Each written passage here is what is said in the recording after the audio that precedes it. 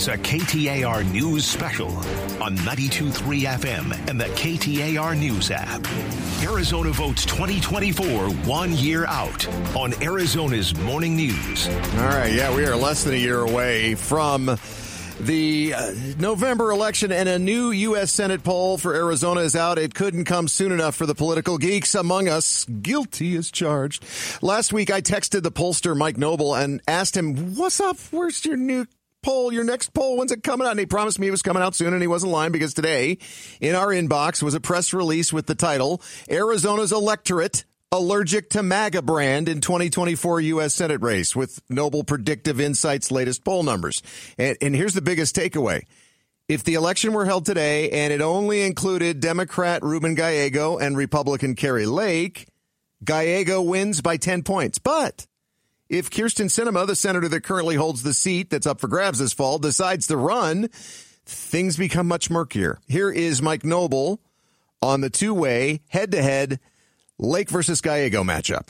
Gallego takes the lead with basically a 10-point lead. 47% if the election were held today, 47% would vote for Gallego, 37% for Kari Lake.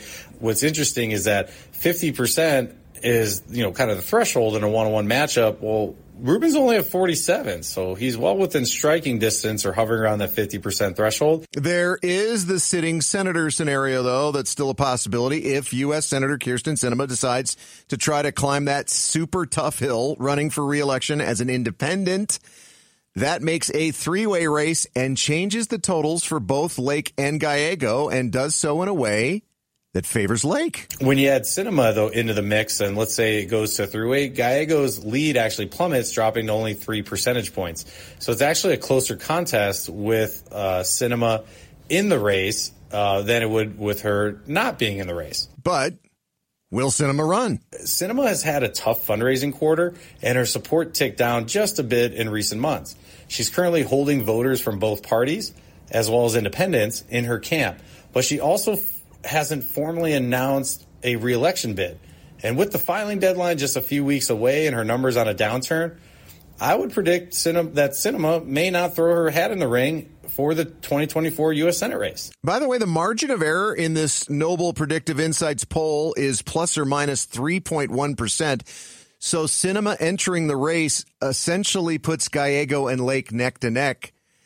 Or neck and neck. Thank you. I've said that twice wrong, which is not unusual. That's what I'm here for. For me. Lake versus Gallego. Lake is down 10 to Democrat Ruben Gallego, even though the state generically leans towards Republicans. And there's a chunk of moderate Republicans who would pick Gallego over Lake in a two-way matchup. Sinema over both of them in a three-way race, and a bland generic Republican over anyone, if the GOP would nominate one. Because you have to admit, Kari Lake is... she's not bland or generic. No, absolutely not. So will the biggest push for Kyrsten Sinema to run come from Republicans, since her entry into the race looks to improve Republican Kari Lake's chances against Gallego? Or will it come from Republicans because there are a lot of Republicans who don't like Lake, and they're like, I would like an alternative to having to vote for a Democrat? This is all very interesting.